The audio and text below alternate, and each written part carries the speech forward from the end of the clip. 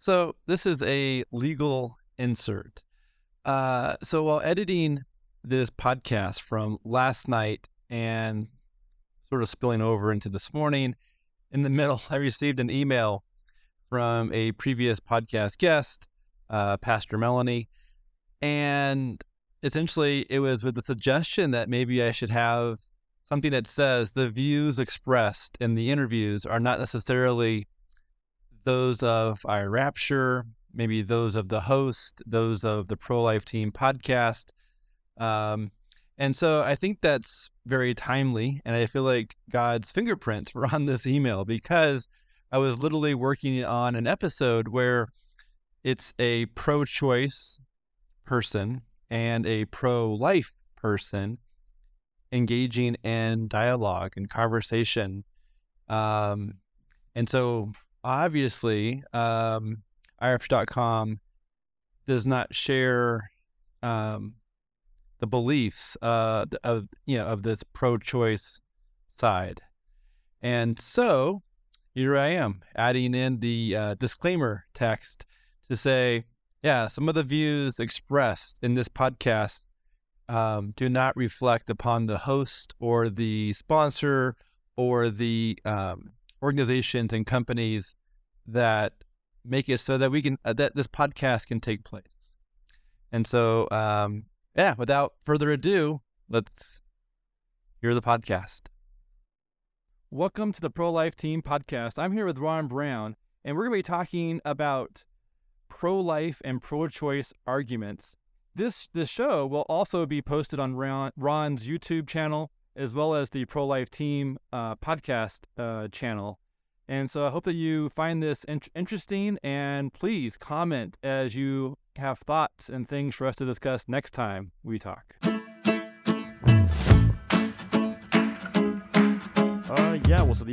I kind of pitched this to you, right? Yeah. And because it's like, I've been thinking lately that it's so important to be able to have friends who disagree with you, because it's like, you're pro-life and I'm pro-choice, right? So like, you might follow different strands of information than I follow and vice versa. And so I may, like, it's like on my side of things, like I'm probably seeing my side at its best and your side at its worst. My side at its smartest, yours at its most ridiculous, and you're seeing the exact opposite.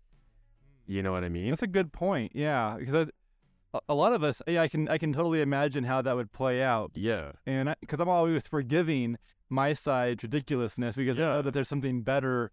And I'm probably holding on to the ridiculousness of the other side's worst because that helps support my viewpoint. Well, so it's like, there's some confirmation bias, and then in psychology, they have this thing called the fundamental attribution error, which basically means when you or someone you like does something well, you attribute it to their character. But when they do something poorly, you're more likely to blame it on their circumstances. But when someone on the other side does something good, you might ignore it or just minimize it, like, broken clock theory, or, they only did it because somebody was watching them. But if they screw up, evil, right? And so, but yeah, like, so the idea was that it's like, I think a good thing with us is like you and I, we each knew we were on opposite sides of this right away, like, soon on. But I wouldn't. I wouldn't say complete opposite. True. Because like if let's say we have positive 10 all the way to negative 10. Right. And let's say one of those sides is pro-life all the way to pro-choice. Right. I would put you closer to, like, let's say on that scale, more of like about a 3 on your side past 0. So I'm definitely pro-choice, but I'm not it's like I showed you that article I once put up on a Reddit group where it's like all the things that people on my side do that are embarrassing me, and one of them is assuming that people like you must hate women. But yeah, so the idea is that we have this relationship that goes way beyond this one particular area of disagreement.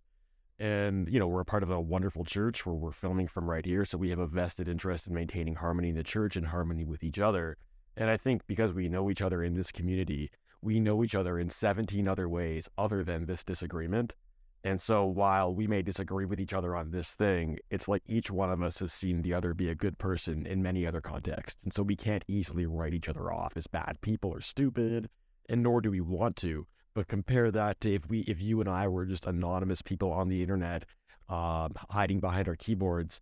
It's like the only way we know each other is this disagreement right now. Yeah, there wouldn't be any rapport or relationship to lean on to navigate. And I think it's important for people to, when they're talking, to include common ground and not just focus only on the differences, because that just simply creates a battlefield more so than like a communication of back and forth. Right. It's also interesting that you've gone through a lot of changes in the past 8 to 10 months, or when did you can you give us like the snapshot of your journey, your road to Damascus journey? Yeah, it was one of those. I started coming to this church like last July as an atheist, just because I wanted community. And, I learned from people like Jordan Peterson, there's a lot of wisdom in the Bible and Christian practices, and not all of it requires you to believe in God to see the value. So I came for those reasons. And then, I won't go into detail, but I met a girl here, and we were dating for a few months, and she broke up with me saying that it was because she couldn't get past the atheism. And so I said I'd look into it seriously. I didn't think my mind was going to change, and I wasn't going to pretend if it didn't. And I thought the odds were awful. Like, I used to be an atheist activist. I'm very intellectual. It's not like I've never had 35,000 of these conversations before. And it's like, what are the odds I'm going to hear a new argument tomorrow that I haven't heard in the last 17 years? Well, I did. And it literally was tomorrow. But yeah, basically, just to nutshell it, my best friend, one of my best friends from growing up, he had become a Christian several years ago. He was a scientific rationalist just as I am. He told me that the more he read about Christianity and the relevant history, the more he couldn't not believe on rational grounds. And the big thing was he showed me the Old Testament prophecies of the birth, life, death, the resurrection of Christ. And he just showed me, in every way that you want to dismiss this, it doesn't work well. The Jewish people, they're going to let you re-edit their Torah to make them look wrong? That's off. Are the guards going to pull a reverse Epstein and fall asleep in the job so Jesus can come back to life? Well, that probably would have got them killed. Any way you look at it, that's kind of what made me think, this is a reasonable faith. Am I certain? No. But before I used to think it was just a vacuous faith. Now I think it's a reasonable faith. Awesome. Yeah, I think that's a good backstory to what brought us to this point of this podcast. So, would you like to go first, or would you like me to go first with presenting an argument? I could present an argument for why I think abortion is wrong or unacceptable, or would you like to go first for why you would present it as? What about this? What if we'll do that? Or we could summarize our current maybe stances. How about this? What if I try and make your case for you as well as I possibly can, and you try and make my case for me as well as you can? That would be hard for me because I've never tried to argue the pro-choice side legitimately, and so I'm sort of, that might be. I would probably spout off some false beliefs that I don't really believe in. Oh no, okay, well, just pretend we're in debate class. Okay. You've been assigned, you don't have to agree with it, but you have to defend it, and me too. Okay. Want me to go first? Sure. Okay, so my version, it's gonna be relatively quick. Okay. For me, one, you could go the religious route. You can certainly cite verses in the Bible, thou shalt not kill, and that will impress a lot of people. I personally don't want to lean on those kind of arguments. We live in a country of separation of church and state. I like the way Ben Shapiro puts it, where he says even if his position is religiously informed as him being an Orthodox Jew, he will never make the policy arguments by invoking the text, because he realizes that a lot of Americans do not accept his text as being authoritative. So he will always put it in secular terms. And then further, there's other religions that have different views on abortion. So why prioritize one over others? So what I will do, secularizing the argument, I think your position can be summarized in an understandable way very easily. You should not kill human life. This is a human life. Don't kill it. Let me rephrase that. You should not kill innocent human life. This is innocent human life. Don't kill it. The syllogism is just completely straightforward. Yeah, and I would say the pro-choice argument might be, I would imagine someone thinking maybe God doesn't exist, and therefore there is no moral compass to to make decisions based off them. So I'm going to make decisions however I want. But I'm sort of new at trying to argue the pro-choice side. That's an interesting idea.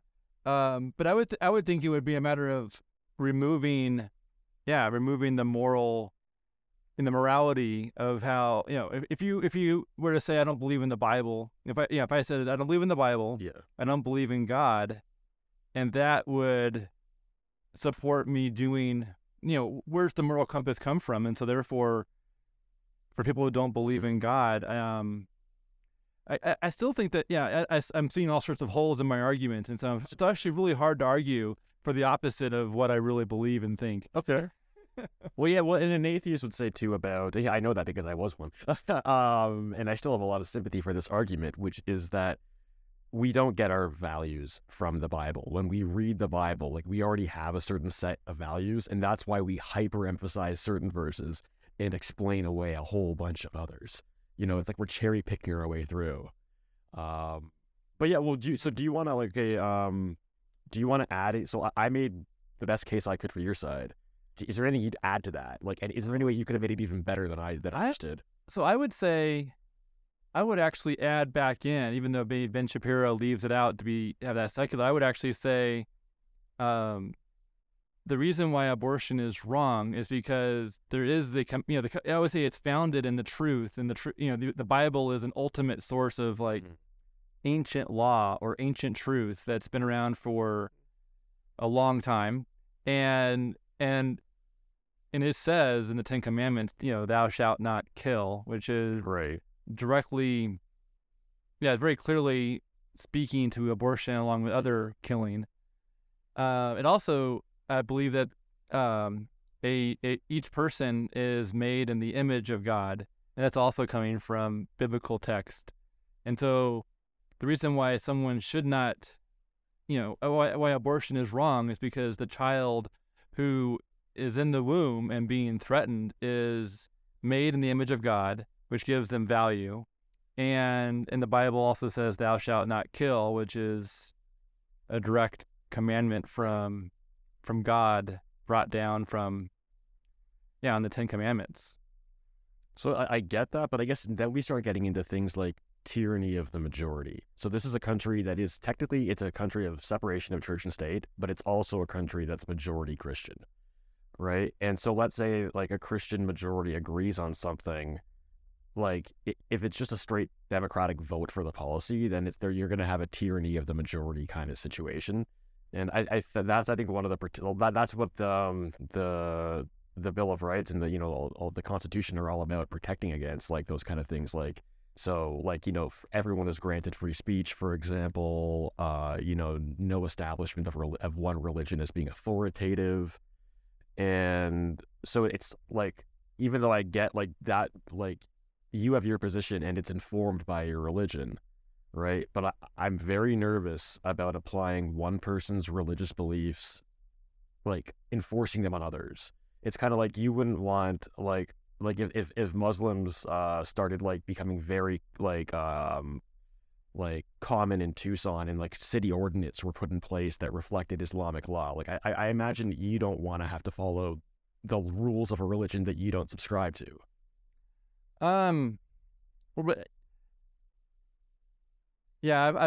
don't think I'd want to follow the religious rules of a religion I don't subscribe to. But when it comes to, not killing, that's also been established. That's established law, and I don't think anyone is saying we should overturn that law and make killing people or murder, making homicide legal. I don't hear anyone arguing that we should make homicide legal. So I don't think that that's really an issue here. Yeah, so that's where I'm most comfortable with your argument. So everything you just said, it was 100% secular. Okay, right? So like to me, like, that's like great. Yeah, and as a person who could run for political office, or as a person who has ideas, my beliefs are weaved into my thoughts and my position. And so for me, I can say, this is why I believe things. Yeah. And it's not really up to me to figure out why someone else should, believe that. But at least for myself, I can say it's because the religious text is very important to me. Yeah. No, it's a tough one too, right? Because it's like, in a way, it's like, it's a democracy. Who cares why you want something? If you want something, you vote for it, right? But then you get into the civil liberties things, tyranny of the majority. It's very murky, very messy. Yeah. But yeah. Well, so how about I'll return the favor. Also, I'll kind of I'll give you the why I'm pro-choice. Okay. So there's a few things. One, I guess the biggest thing is that a fetus, for all we can tell, is not conscious, and maybe at a certain point it becomes conscious. And so maybe it might even feel the pain of the abortion very briefly, and maybe not even at all. Like at a certain point, almost definitely not at all, right? So there's that set of priorities, right? But then there's also, it's like the mother has to carry this fetus for 9 months. Like, and under no circumstances do we let someone else like basically commandeer our body and its resources. So actually, I can even think of a counter argument to that. Actually, it's the thing is, not only do some pro-life people not like me very much, but some pro-choice people don't either. And it's because I actually like will often argue in favor of the man's right to have a financial abortion, because why should she have the ability to forego responsibility and not he?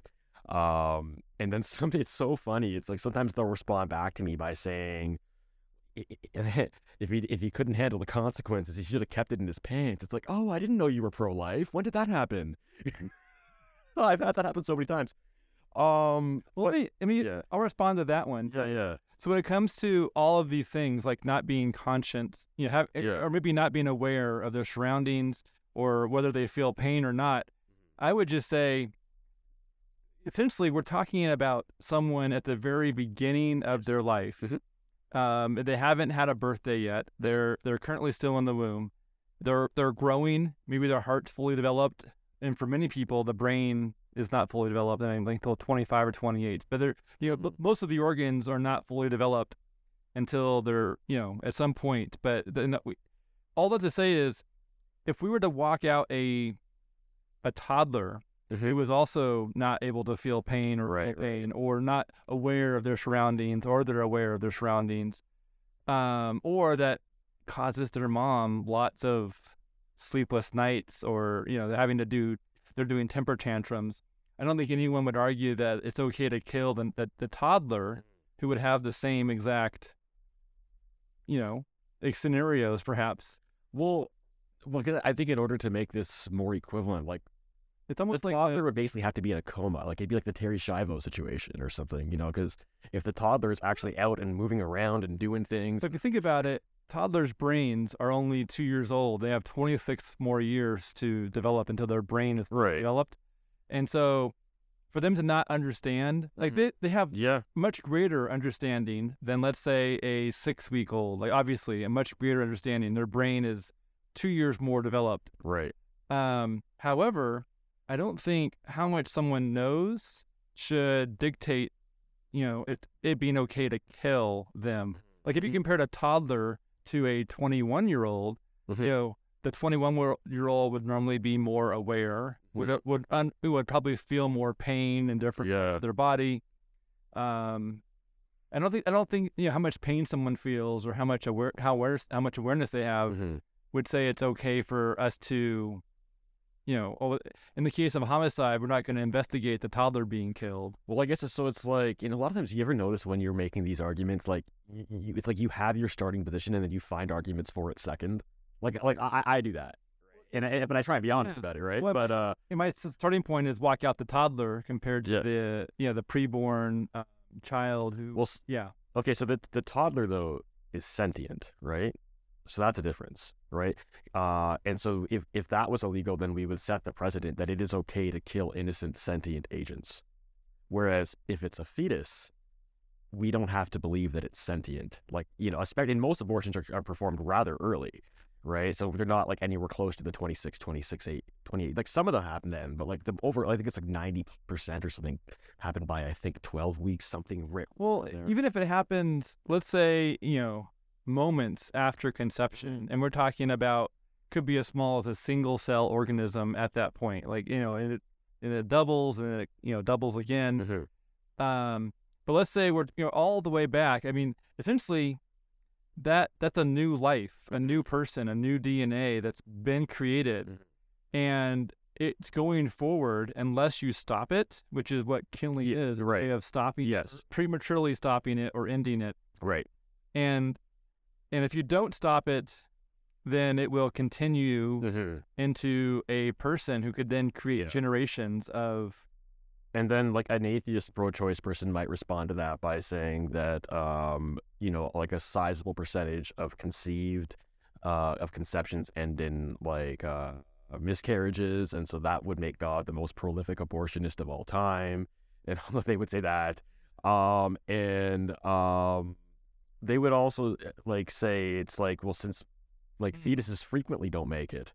But I guess the response is nobody gets, like, people get upset if a tree blows over and crushes your car, but it's not the same thing as if some person goes and just starts smashing it up with a baseball bat. Like, you can't punish the wind. It wouldn't do anything.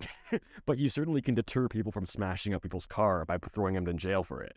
Yes, I think I remember listening to an episode by Jordan Peterson who was talking about the difference between evil and what was the other word? Essentially, like the difference between like a volcano ruining a city compared to a someone who intentionally ruined a city through suicide or something. Exactly. So there's a difference between tragedy and evil. So a miscarriage would be tragic, but it wasn't caused by a person with an intentional action. And so whereas if someone intentionally ends the life of a child, then that would be in the lines of evil compared to it happening based on nature, then that would be more like tragic, but not necessarily evil. Volcanoes aren't sentient. The person setting off the bomb is. Exactly. But so that was one part of the sentience. It wasn't everything, though. There was also that they're not part of any social relationships yet, right? So, and nor do they have any life plans. So it's not like you're ruining the plans, their big vision for their future. They don't have it. It's not like you're taking them away from the people they have relationships with. They are like 8 months away or 6 months away from having their first relationship, right? So it's not going to be disrupting relationships. And so in a lot of ways, the idea is it's completely disrupting relationships because they're not even going to have the opportunity to create plans. Right. No, of course. Execute them. Yeah. Well, so for other people's relationships with the baby, a pro-choice person would say a woman is not responsible for ensuring that you can have a relationship with her baby. Like, that's not her duty if she doesn't want it to be. That they could say that. But I guess another thing is that basically it's like, in this case, the primary victim is the aborted fetus, who is a part of no social relationships, and so that's one thing. They will feel little or absolutely no pain, and none of they have no future plans. To disrupt. I think a lot of these things, they block the setting of a dangerous precedent that can move on to people that are beyond the birth. But I would also say too is like, okay, but let's look at the other side. Right? If you're like a young mother or a couple, and oftentimes the guy just screws off, and so often it is her just by herself. Maybe she's 17 or 18, not ready for this kid, can't afford, and we live in a society that's very fragmented. Families are smaller. People, they don't participate in great communities like ours, so they might feel and actually be relatively alone. Like, that's gonna really just alter the course of the mother's life amazingly. And it could be bad, it could be good, but it could be very bad. And then the people around her who now have to kind of like jump in to help her out because it's such a big challenge. There's the guy, if he is involved, is he paying child support, all that kind of stuff. And then also it's like, it's not a good idea, I don't think. All else equal, it's better for parents to want the child and be excited to have them than for them not to. Yeah, but again, I think it's based off of size, placement. The fact that they're small inside the womb, we're somehow treating them differently than if they were to be outside the womb and slightly larger. And so when it comes to that mom, thinking, who are we to say that she shouldn't be able to, well, have one less financial burden by having a child? I would just say we wouldn't apply that to a toddler. We wouldn't apply that to her 18-year-old who's eating her out of house and home because he's growing and just eating a lot. But here we are, we're applying it to a small child who is consuming a lot less than one of her older children might be consuming. Based on how much someone eats is not a reason to kill them. Based on the fact that they're going to require time and energy is not a reason to kill them. Yeah. Most pregnancies are based on two people wanting to be together, and so the fact that the pregnancy took place, it's already the mom, that person is already a mom. She's already pregnant, and it's not like we can ending the pregnancy as a way of saying ending the life of the child who it's like essentially the pro-choice argument is arguing to support mothers in ending their offspring's life. And I feel like that definitely falls into that evil category more so than the tragic. I can see where you're coming from there. Yeah, it's like I view it differently, but like what you're saying is not ridiculous. And I totally get why someone would genuinely believe it. Yeah. So when it comes to abortion, do you think all abortions are okay, or certain abortions are okay and certain abortions are not okay? How would you define where you stand in this? So technically, and I think you're already kind of showing the consequences of my logic here, by extending it to toddlers, right? And I'm not sure if it goes as far as that, but I will say that every argument I said would be completely consistent with being able to kill the baby when he was halfway out of the uterus. Okay. Because everything I said about the thing a few months ago still applies now. Maybe they might feel a little more pain, but again, it's a few seconds at worst, over. Right. And so that's bad. Right. And so it's kind of like we've talked about how with you, I think you're pretty okay with abortion in cases of rape, things like that. No. Okay. Yeah. But at the same time, that's probably under 1%. Yes. So, yeah. No, I'm not going to use that as an excuse to justify all the others. I'm not going to pull them. But actually, I know a speaker. I met him at a conference a few months ago. His name is Stephen Thin, and his mom was gang raped, and he is the child that came from that, and his story is amazing. And I would just say that his life has great purpose. Okay. And for me just to assume that anyone that would be the product of rape would be essentially diminishing Stevenson's life. And his name is so unique. I don't know anyone else with the name Stevenson. It's a very unique spelling. I think there's only one on the internet. Only one Stevenson. But easier to find him. He is easy to find. Yeah. But I would just say the story of someone who has, whose mom was in that scenario, and the fact that his life has great value represents a really interesting counter argument to how many people will just simply say it's okay to kill the child based on the fact that the dad or the father raped the mother. Okay. And then rape and incest, those are the two arguments. Yeah. And often get thrown in there. And they get used to justify pro-choice across the board. It's okay, that's the marginal case. So where else do we use the 1% to justify the 99%? And by Wall Street. Okay, well, I mean, but it's logically we're using the exception to justify the majority. Exactly. And I would even argue that the exception can be used to at least argue the exception, but maybe we should focus on instead of complicating things beyond and we could probably use the normal case to argue for the normal case. Right, exactly. And I think I've seen Steven Crowder, who's also pro-life, talking about how he's fine, I will accept all those marginal cases. Abortion after rape and incest, fine, no problem. Danger to the mother, fine, no problem. I will grant you that collective 1% or less of the cases. Now let's talk about the other 99 that doesn't work. I'm not, but it's so let's separate those two, which is whereas a lot of pro-choicers like to conflate them and treat them all as this one big amorphous package that's a package deal. There's cases of forced abortion such as, let's say someone's being sex trafficked and they got impregnated by having a pimp forcing them to have sex 15 times a day, and they're being, they're using the abortion as a way of treating, so they can get back to, back to being used in the sex trafficking world. There's so many layers of issues with some scenarios where we really need to focus on the woman getting out of that entire space and provide, and finding healing. And there's other issues that are, really important to address.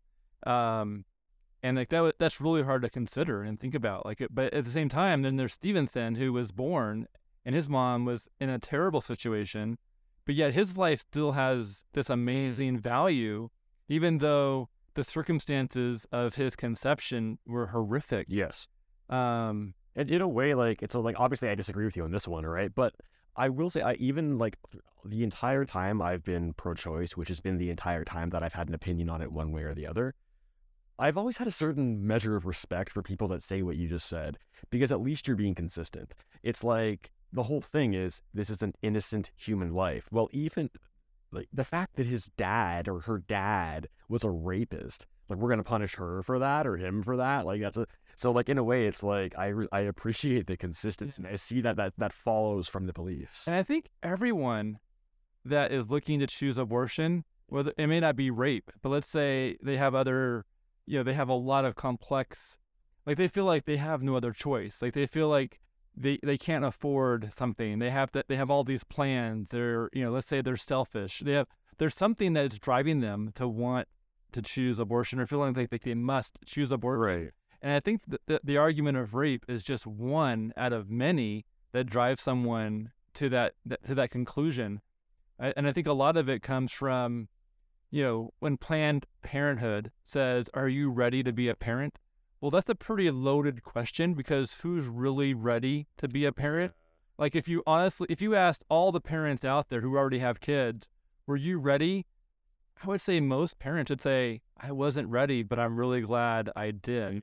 That'd be a common answer. Or they might say, I was as ready as I reasonably could be. Best case scenario, right? Or I wasn't ready, and and God is bigger than me being ready. Or there's grace, and it took me 10 years to figure out how to be a good parent. That's a response that I could imagine hearing quite often. Totally. And just because someone's not ready doesn't, the reality is that they're already pregnant. They're already a mom. Yeah. And then they're thinking, what Planned Parenthood essentially is saying, you can not be pregnant, but in the reality is that they're already pregnant.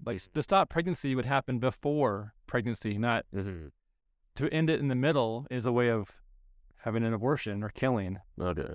So I'm going to praise you about one thing. But before I do that, I've been being very complimentary to you this whole time, and so I know there's some pro-choicer out there who hates me right now because I'm not destroying you and I'm being way too nice to you. So I will just restate, my position is based on essentially I guess it boils down to what will create the most human well-being with the least human cost, and for that reason, to me, the answer is pro-choice.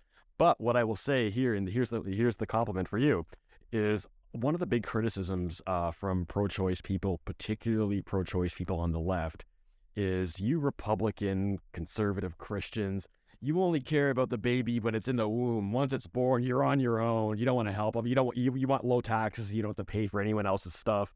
Well, you work for a pregnancy crisis center. We do. We work for. I have a company that works for several. Yeah. But at the same time, I feel like if you try and say, if you were to go to the, let's say an anti-cancer group, and you told them, well, you need to also fix, why aren't you fixing poverty? Why aren't you fixing world hunger? But I get the point of the pro-choicers, because it's like, you want to force me to have a child I don't want, and then you don't want to help me with the child. You are not that. You are your organization is doesn't it basically amount to saying, we understand it's hard to have a child when you're nowhere near ready. We're here to help you. Yeah. So pregnancy centers will provide free parenting classes. Right. They provide free resources while someone's pregnant, ultrasound and pregnancy tests and counseling. Yeah. They also will provide usually like if someone takes a parenting class, they earn what's called mommy bucks, which they can then spend in the store to buy clothes, cribs, materials, they can get free diapers and formula, and but the whole point of these pregnancy clinics is to help people that are currently facing a crisis because they're looking to choose abortion because they think they have no other choice. Yeah. But then these other services are secondary, but they're often provided. Right. But they're not the focus of the work. The focus is to sort of like help the mom who's experiencing this burning building scenario, and they're trying to help her get out before they try and help her with the next steps. And I do appreciate you guys coming in to say, look, we don't want you to do this, but we're going to help you get through the difficulty. Like, that's noble, I think. Yeah. And I would just say that when it comes to helping people down the road, people who are pro-life would, love to help someone with whatever they can. I mean, that's part of just doing what we're called to do. And very often that sometimes might mean connecting someone with a community of people who they can then lean on, and also eventually help others with, being the support eventually. And those are the things. Most people, a lot of people these days, they don't have a good community. Like if a woman in this church, our church, were to become accidentally pregnant tomorrow and wanted to have the baby, but was just terrified because maybe she's 20 and is nowhere near ready, like, she's got a whole community of people here that are going to support her. But this church is a special place. Like, the level of, it's like a big family. Like, people, we spend 3.5 hours together every Sunday because we do sermon, then we talk and eat together for 2 hours. Like, we actually genuinely know each other. But if you don't have that, good word. Yeah. And I would just say that every community, it's just good to spend time and to know each other. Yes. And it's also good to ask for help. Instead of thinking I have no other choice, I would just really, hope that when someone's in that situation, they would think, who could help me or who could I ask? Because just asking someone is a huge step towards finding that help. Yeah. Just making someone else aware that there's a need will give that person an opportunity to respond positively or in a helpful way. Absolutely. Absolutely. There's a lot of people who would love to help, and they just don't know. It's hard to help someone when you're not aware of how to help them. Well, one of the most amazing things, in my opinion, about our church is that it's almost like there's this built-in assumption that everyone in this building is broken in some way or other. I agree. Yeah. And so I would be Exhibit A in that. I'd be Exhibit B. I don't know. I've been in this church now for a year and a half, not almost. Sure. And I think in that time, I've probably seen, 5 people break down into tears in the middle of a sermon. A sermon is given and it really touches a nerve with them, and then they'll make a comment after during the question answer comment period, and they will break down in tears. It doesn't happen often, but it'll happen a few times a year, and they don't lose face. It's you can do that here and feel very comfortable while you're doing it, because that people are not going to think less of you. They're going to actually come talk to you after it. And then check up on you later. It's how you doing? How's the problem? From a month ago. It's a really good thing.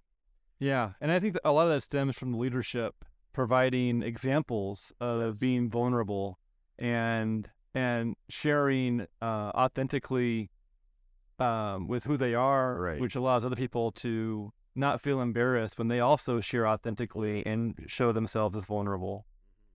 So I was on the Planned Parenthood sidewalk 3 days ago. Okay.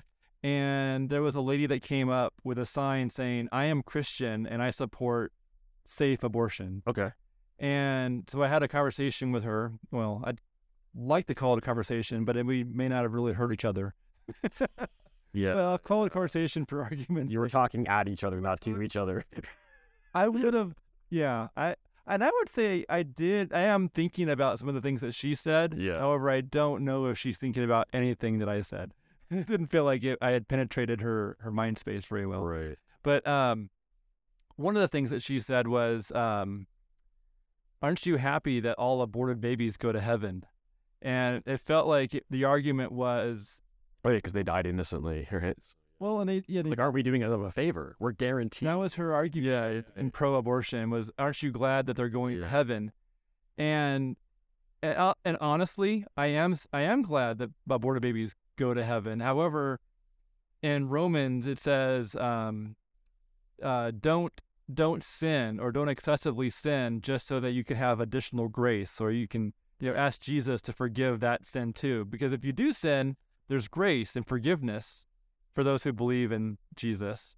But at the same time, we're not supposed to go and just sin extra, commit additional extra sins just because they can be forgiven. And I felt like that she was using, what she was saying is, don't you think it's okay to sin and kill these babies because they're going to heaven, and don't you want them to go to heaven? And so I felt like it was a very twisted comment to make, and I felt like it was intentionally, Well, I guess she's trying to use your religious faith against you. I would say it is not a bad argument, actually. I could see that. Like, I could have seen myself saying that as an atheist. So yeah, I don't begrudge her for that argument. Yeah, and I know that she was, taking it and trying to poke me right there in the side, trying to cause me just enough annoying pain. Oh, so she was being kind of vindictive about it. Like, she wasn't talking to you like we're talking right now. Like, it wasn't friendly. We didn't know each other before. And it was minute one. There was no common ground to be established at all. Zero common ground. If anything, I felt like we were not of common ground, because I felt like her sign was blatantly full of false beliefs. Like it didn't feel like it was genuine or being authentic. I felt like it was designed to attack. I don't think I told you about this story, but I was in Seattle a few months ago. I think you knew about that. Okay. And so when I was there, I came across 2 Planned Parenthood kind of canvassers. Okay. One of them really annoyed me. The other one I was totally fine with. And bear in mind, it's like, I'm pro-choice, but I just don't like propaganda and dishonesty. Okay. Right? No matter what side. And actually, in a way, I hate it more when it's on my side, because it's like, you're making my side look bad now.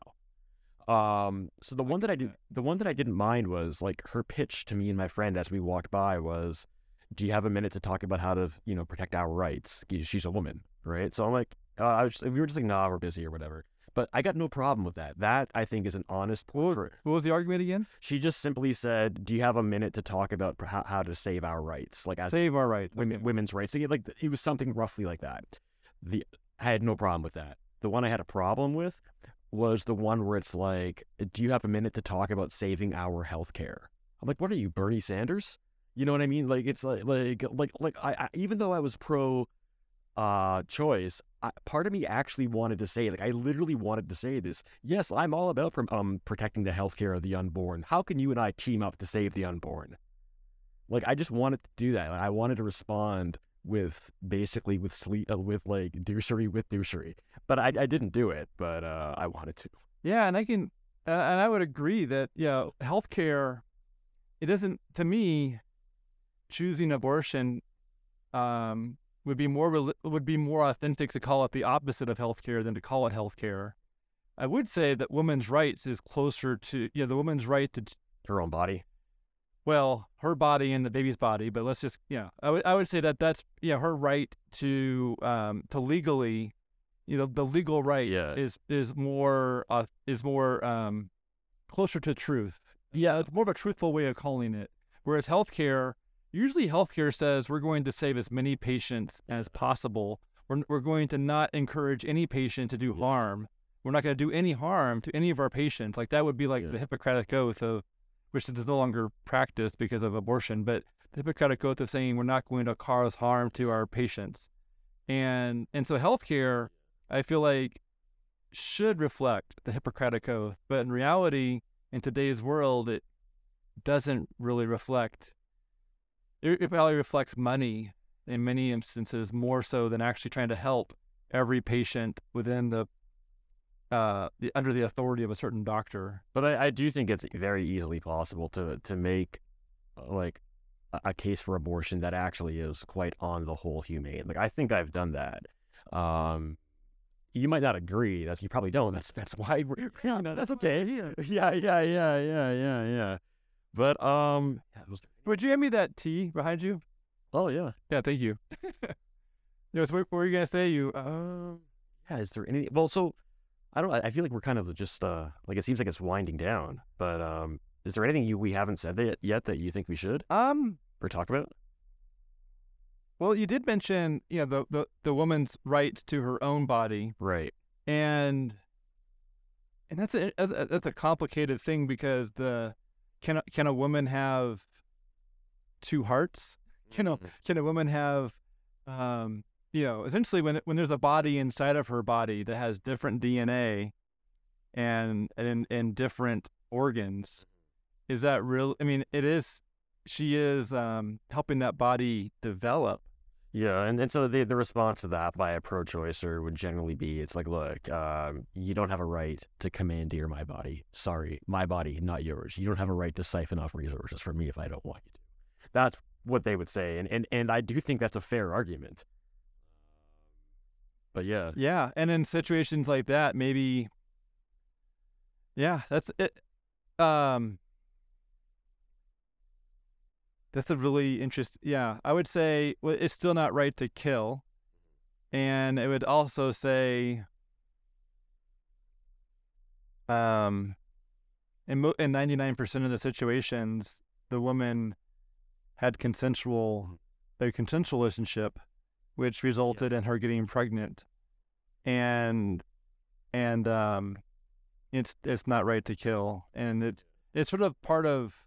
All of us started off as a fetus, or all of us started off as, in that beginning, as a zygote, like a single cell, beginning, and all of us were in that growth stage to our current point. And for us to say, well, it's okay for you to kill someone else, I think is at some levels not really fair for us to say that about someone else when here we are enjoying air, enjoying many birthdays, and we're saying, well, someone else doesn't have to have that opportunity because her mom has other priorities. Even as a pro-choicer, I've always respected those T-shirts that say something like, it's like you get it for like a baby, and it says, "Now that I'm alive, I'm pro-choice," or "Now that I'm out of the womb, I'm pro-choice." Like it basically it points out exactly what you just said, and I'm like, yeah, that's a clever point. Yeah. But I was gonna say, well, so here's it's like, okay, this is like, I think this conversation it's second to best case scenario. Best case scenario is that one of us actually changed the other's mind. That's best case. But like it's second best. Neither one of us have moved, I don't think, but we're fine with each other, and that's good. You're not gonna find that online too much. Yeah. So what's the common ground that we have? Maybe that would be because I know that here we are. We're talking about the differences and maybe trying to convince each other, but. Well, I think we both see the other person's side as having validity to it, even if we ultimately, it's like if you value two things, like if we both value apples and oranges, but you value apples above oranges and I do the vice versa, like it's like we're both still valuing the same thing. It's not like I think you have no point whatsoever. It's just that, like, if you make me choose between apples and oranges, I have to make a choice, and it's a forced choice situation here. Yeah. But what was I gonna say? Gosh, yeah, go on. Yeah, and I guess I would say that trying to convince someone without knowing, a lot of us have like these roots for why we believe something today, and to come in and have a conversation. Well, first of all, I would say yelling doesn't help persuade people. Listening and trying to genuinely understand where someone is really hard to do. Yeah, but I think that's a more reasonable approach to understanding how to help someone, maybe, understand where they stand, and then trying to understand a way to, persuade them in a way that's positive and helpful and not belittling or just try to do it in a healthy or positive way. But I think it's really good for people to be able to talk about it, because very often people will, on topics like this, the conversation will not take place. And I feel like that's almost like this is where conversation really needs to take place. Yeah, exactly. And among people that have relationships that go beyond the current disagreement. I remembered what I was going to say. So remember earlier I was alluding to, like you do have a point about the issue of like, where's the line of continuity? Why is it not okay to kill a toddler? For some reasons, right? For example. And so I guess it's this is one of those things where, like, you have a position that you're very committed to, and so do I. And both positions, like, neither one of them requires you to be stupid or ignorant or evil to believe it. Like, it's not hard for either one of us to make a case for the other. But it's like, you can't, not to poorly chosen pun, but we can't really split this baby. Like, you would not be happy if we said, okay, like, every time someone wants an abortion, we'll flip a coin, and if it's heads, they get to have the abortion. If it's tails, it doesn't. I wouldn't be happy with that either. So how do we have a situation here where one of us doesn't get everything we want and the other one gets totally nothing? Because that's a dangerous situation. That's going to create resentment and hostility and hatred, which is bad for both of us. That's where things like compromises come into place. Like, that's where I think, like, limiting abortions to early trimesters, like the first, or maybe, I don't know, like certainly not late abortions unless it's like safety of the mother or like safety of, the infant is showing signs of, like, it won't live long kind of thing. Because it's like, if I push for like abortion right up to the moment of birth, basically, I'm showing you no respect at all. I'm showing you no sympathy. I'm showing you that I don't give a crap about how you feel at all. Well, how are you going to feel about that? Yeah, and I would say that compromise, since we live in a world where some people, on the scale of -10 to +10, or that scale, we have people that would fit into all of those numbers. Yes. And especially in that middle zone of like -5 to +5, like that would be a very populated area for a large number of people in our country. And then 0, like right in the middle, where they're undecided, just completely maybe ambivalent. Undecided, but maybe like that would be the person that would say it's okay in the case of rape and incest, but I'm against other abortions that are past like 6 weeks or 10 weeks. See, I would put them on the pro-life side more, just because it's like because to me, I'd put that more in the middle, because they're supporting abortion to someone's a few weeks earlier. Like, what if I said, Ron, I'm okay with someone, protecting your life today, but a few weeks earlier, I don't know. Like, that wouldn't make any sense. Like that, I think intellectually that's dishonest, just to say, well, you're now old enough to be protected. like, how is someone different just because they're 5 weeks earlier? Like, that's sort of, to me, that feels very intellectually. Well, so I guess so I guess you're kind of commenting on my whole, like, let's limit it to a certain stage of the pregnancy. The thing is, I realize that that's one of those things where it's like, it is not perfectly consistent with my position, and it's also not perfectly consistent with yours. Yeah. Our positions are irreconcilable, I think. And so I'm willing to like have a suboptimal solution for myself, because I know that I have to cooperate with you.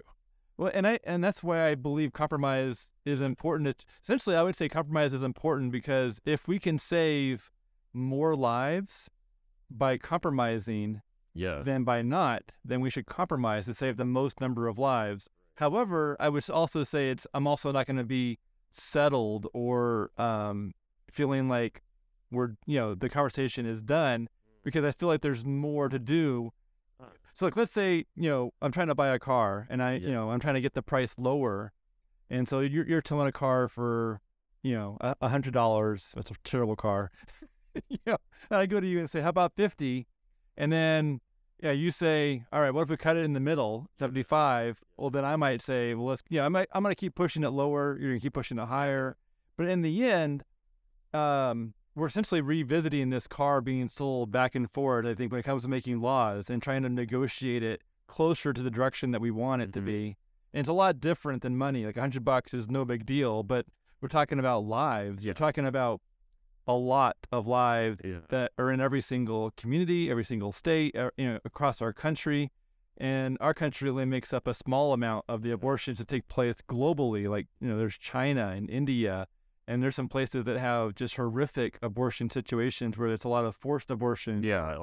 People choose abortion based on the sex of the baby, because if it's a girl, a Chinese family will often choose abortion because they want the family name to continue. Right. Or in India, if it's a girl, they'll choose abortion because it's almost like getting a debt. Whereas if they have a boy, and when the boy and a girl get married, the boy's family gets a dowry.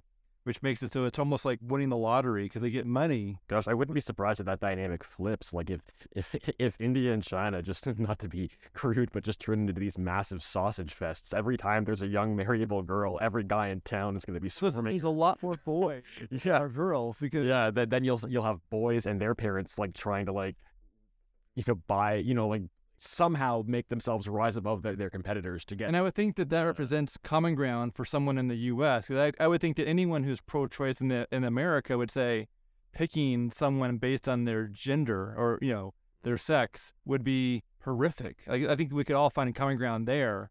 That that would be a terrible reason to choose abortion just based on the fact that someone's a girl or a boy. Letting that decision decide whether or not that person should continue or whether or not they want to try and get pregnant again to get the desired sex. Like I think a lot of pro-choice people would still be fine with it.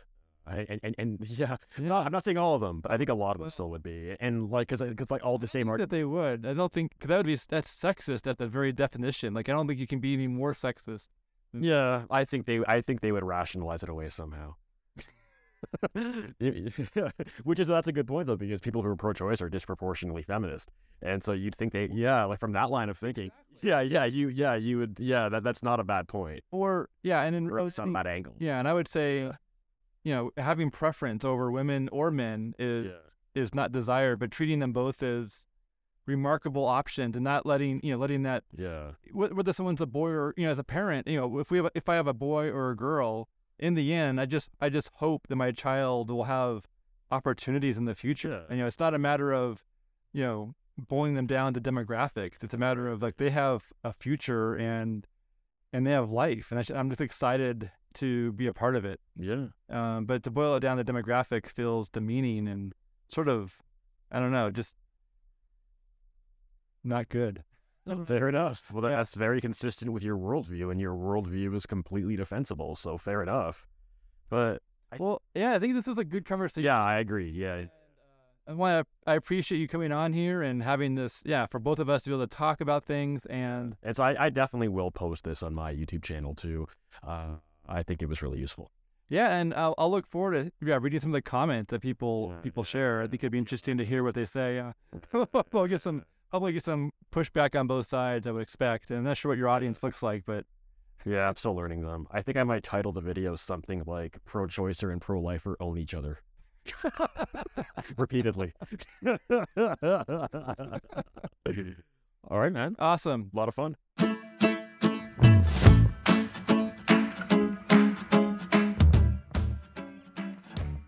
Our sponsor for this episode is iRapture.com. So is your social presence old and stale? Do you lack the time and resources to publish fresh content? Well, iRapture.com loves life and does the legwork for pregnancy clinics. Reach your abortion-vulnerable audience with strategic content marketing. Tap into our 22 years of experience today. That's iRapture.com. Supporting our sponsors like iRapture.com supports the ProLife Team podcast. Thank you.